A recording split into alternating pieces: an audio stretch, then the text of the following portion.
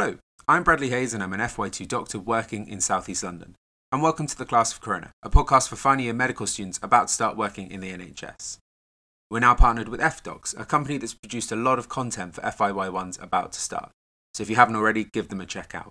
And please get in contact with us if you have any questions via the links in the description below, as we're about to do an episode on all your questions. Today's episode is on communication, so let's get on with the podcast.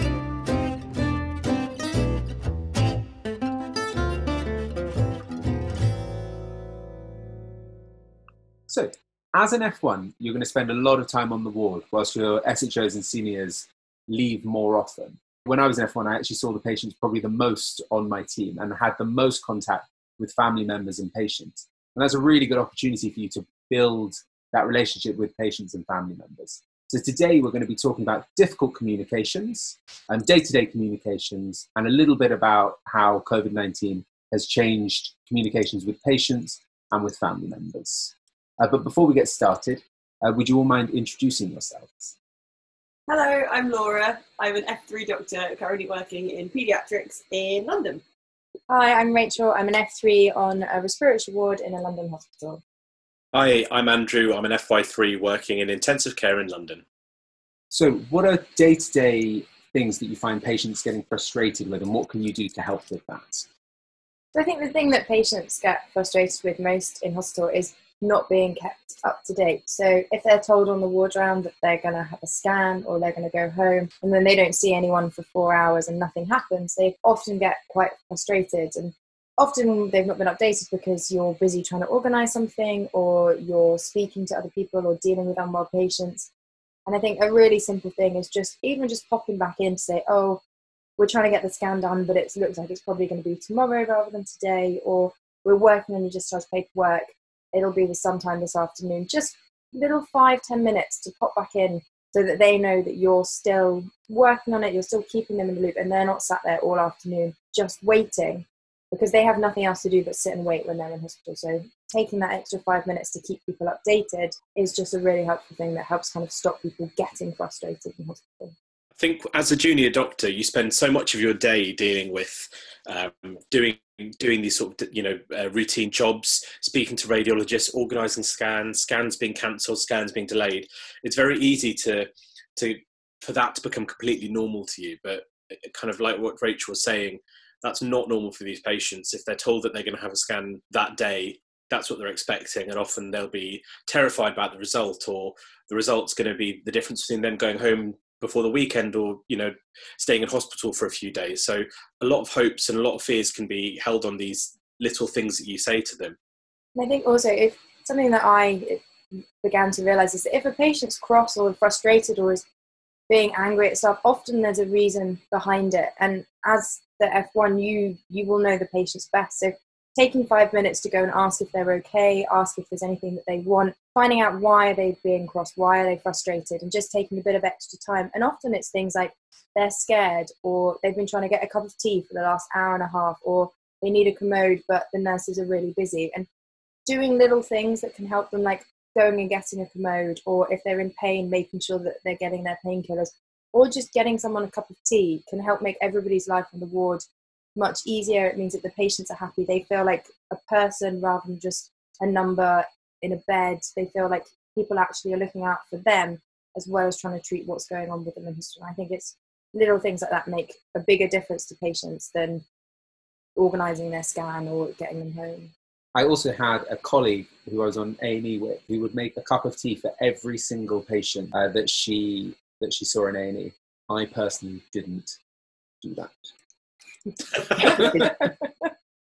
And following on from that, as the most junior member on the team and being on the ward the most, you will be exposed to a whole range of different emotions by patients, by their relatives. Sometimes people being cross, angry, upset, frustrated.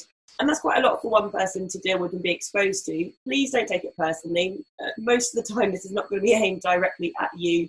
It's general frustration at another situation, and you're just the person receiving that feedback on behalf of the medical team on the ward. If you feel yourself becoming a bit emotionally overwhelmed with what you're hearing and what you're having to listen to, just remove yourself from that situation and go and talk to someone else about it, and to make sure that you're looking after yourself as well.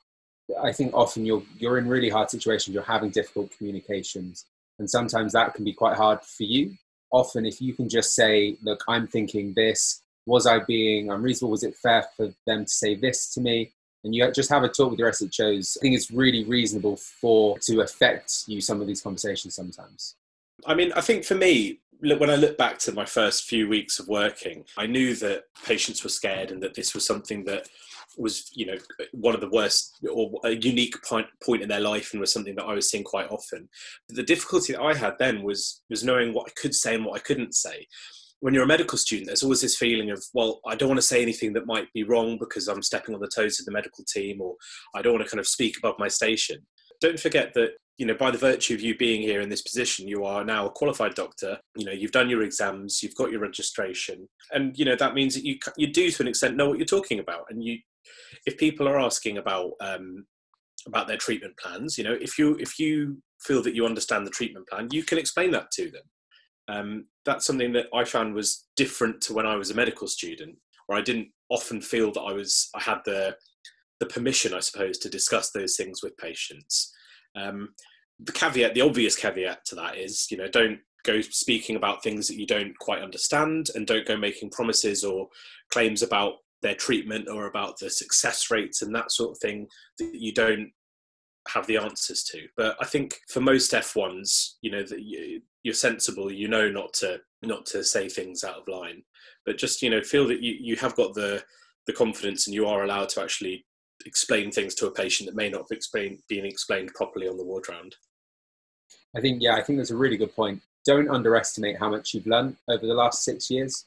You have a fantastic amount of knowledge, and you spending 5 minutes to explain what heart failure is in a really simple, easy to understand way. These are really important things that you can do, and you can share that information with patients really well. If you're having a difficult conversation with a patient, now, you shouldn't really be in this situation as an F1, but you may have to kind of break some bad news to that patient. And obviously there is a spectrum of bad news. When we talk about, breaking bad news, the first thing that comes to everyone's mind is cancer. But there are lots of other conversations that you have to have with a patient, that you're telling them something which is new and that might be worrying them and maybe not what they want to be hearing. If you are worried about that, don't go into that conversation alone. The nursing staff will be usually more than happy to come in with you. And it's really good sometimes to have two people there when you're having a conversation that may be a bit more difficult. Because sometimes if you're explaining something and it's not coming across well, the other person can chip in and give a slightly different perspective. And B, I think it just gives the patient a bit more support. And see, if there's something that's been discussed that's a bit more contentious, it's also good to have another pair of ears there, and someone that isn't you that can recount what was said in a more objective way. If for big conversations, this is the norm. If you're having a sort of real life-changing conversation, the usual practice is to have more than one person there, and usually that would be a doctor and a nurse. But particularly when you're starting off, if you are worried about how a conversation is going to go, don't be afraid to ask one of the nursing team, particularly the nurse that's been looking after that patient, would you mind coming in with me and giving me a hand? And what can you do if you're the second person, you're the support that's come in to help with that difficult conversation? I think if you are that support person, if you are the second person in the room, the main thing is to listen. Really, it might be tempting to butt in and say things, and you might think I could explain that better, but often that's not needed actually, and that you may be asked to speak, and there may be certain things that you feel that have been missed that you can add in. But I think really just to take on a sort of active support role rather than it being two people explaining something. I know that when I've been in a situation where I've been explaining something and then someone else is sitting there and they're sort of jumping in all the time, and it can throw you off, and it can just make the whole thing seem a little bit more of a sort of us v them dynamic. So if you are that support person, just sit back, listen, and if there's a pause or if there's a silence, that's a nice time to add anything you think may be missed. And I think before you go into the room with whoever's leading that conversation, you can always just ask them before you go into the room, is there anything particular you'd like me to look out for? if there is a pause, if there is a silence, would you like me to say, if you look at me in a certain way, do you want me to say something? You could ask them how would they prefer you to support them the best in that situation, because like Andrew said, everyone's different in terms of how they like to communicate with patients and kind of what their style is, so to speak. Another role that you could have as the support person in the room, as well as listening, is also just kind of keeping an eye on the general dynamic of the room. There might be more than one relative in the room, and obviously the person who's leading the conversation only has one pair of eyes, and they're likely to be aiming those eyes at the person they're talking to. They may not be able to see the facial expressions or the acute reactions of other people in the room. And so if you can see that another member of the family perhaps is getting a bit teary in the corner, you could just subtly make that kind of obvious to the person that someone's quite upset, or you're just aware of it, and it could just be that at the next kind of obvious opportunity that you could turn to them and just say, are you okay? There's something in particular that you'd like to ask in the moment. And I think just think about how you would want to be spoken to. So if you want to check a patient's okay, or they want to speak to you about something, they're going to shut down and they're going to be frustrated if they feel like you're rushing around and you're just slipping them in. And you will be busy, but just taking a few minutes to sit down or to get down to their level, rather than standing at the end of their bed looking at the clock while you're trying to explain something. Little things like that will make a huge difference about how they feel coming away from the end of a conversation. I think we're going to move now on to talking to family members. So are there any tips and tricks you guys have learned about talking to family members? So I think the most important thing when you're talking to family members is make sure you know who it is that you're talking to, whether or not that's in person or at the moment more likely over the phone. It's important that you know, are they the person's named next of kin? Every hospital differs, but main policies are that you can only give information to the next of kin. And in most cases, you need to have the patient's permission to be able to talk to them. So it's just confirming, who am I speaking to? How are you related to the patient? Do you mind if I just go and double check that they're happy for me to talk to you? And those things like that, although you might be worried that patients and their families will get frustrated that you're not just talking to them, actually, it is really important that you know who it is you're updating. Some patients don't want their families being updated for whatever reason that it's none of our business to get into. If you give away information that that patient doesn't want you to, it might end up causing more trouble down the line. So just take 5 minutes at the start to confirm exactly who it is that you're talking to. Many wards, many units will have passwords for patients. The nurse looking after the patient or the nurse in charge will know about any arrangements like that, particularly at the moment where, because of COVID, there's restrictions to visitors being allowed to come into hospital. A lot more of these conversations are happening over the phone, and at least in my experience, there's a lot more use of passwords for patients. And in terms of sort of actually what you say to families, I think I personally find it really useful to say, when was the last time you spoke to your relative and what's your understanding of what's going on, so that you know what they know.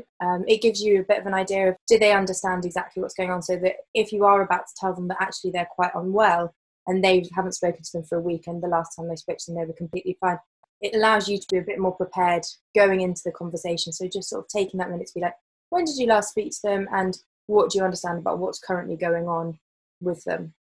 So obviously we're all very busy on the ward, and I think it is really important to take time to update family members. Often there'd be multiple family members coming in and they want separate updates. If you are struggling for time and you don't have time, it is reasonable to ask the next of kin if they're around and to sort of distribute that to other members of their family. It's not necessarily your job to update each family member separately, but if you can, that's always a good thing to do, and if you do have time. A lot of times a family member might come in at 8 p.m. and they'll ask the on-call doctor to come and explain what's happening with the relative, and actually you don't know what's going on with that patient. A really good thing to do is just to say that the nurse who's looking after that patient will know the patient a lot better than you do, and they can give updates to the patient's family members. One thing that was really hammered to me when I first started was about documentation. You're going to be in conversation. You may not be leading the conversations, but you're probably going to be the one documenting. So what tips and tricks do you have for documenting a difficult conversation? So I think with any conversation, an important thing to document is who was present. Your title will be maybe discussion about escalation status or discussion about test results. And then underneath that, just put an extra line of who was present and who was leading the conversation, whether it's you and a consultant or you and a nurse or you and a specialist nurse, because it just lets everybody know who witnessed the conversation and what was going on there. You don't have to write out word for word what was said. There's not enough space in any kind of notes anywhere to write that. Just getting the salient points down, and a really good way to put it down is to put it into bullet points, which makes it very easy for people to write. Make sure you've put down everybody's key points, what the patient thought, what the family thought, what your points you're putting across, and then maybe a little summary of the end of outcome and what the plan that was agreed was, so that someone can quickly get to the bottom and see actually what was decided and what's the action going forward from here. Another thing to think about is just avoid using too many subjective terms try and avoid using too many kind of adjectives or very this, a lot that, particularly if you're writing about a strong reaction that a member of the team has had, be it the patient, a relative, if someone's become angry or upset, just avoid going into too many kind of descriptive terms or anything like that. Try and keep what you're writing as objective as possible. I thought the last thing that we could talk about would be about how coronavirus has changed our communications with patients and with relatives. So I think the main change that we've already touched on is that actually relatives aren't allowed to come in and visit family members. All of your communication is over the phone, and family members are obviously, they're very concerned, they're very anxious when they're ringing.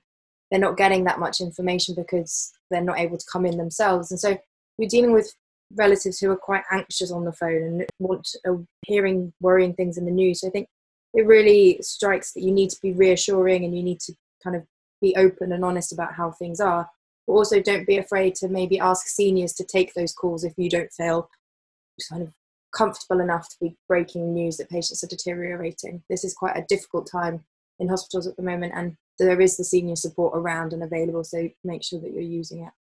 I think that was a really good discussion. I'd just like to finish with a top takeaway message from everyone. So I think my top tip would be that in the last 5 or 6 years, you've learned loads about clinical medicine, and that you actually have a lot more information that you can give out than you probably realize that you do.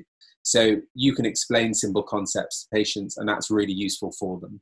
I think my top tip is don't underestimate the importance of small things to patients in hospitals. Small things like making somebody a cup of tea can make a huge difference in how they feel, and making them feel like actually people are looking after them and that you do care about them and you're there to make sure that they're okay. Mine would be, for any difficult conversation that you're going to be a part of, whether you're there as a support person or as the person leading the difficult conversation, make sure that you're well prepared for that conversation. And my top tip would be, if you're feeling worried about a conversation, or you think that it may be a difficult conversation, always make sure that somebody else comes in with you, just to give you that extra support. Thank you so much, guys. Our next session is going to be on being on call. So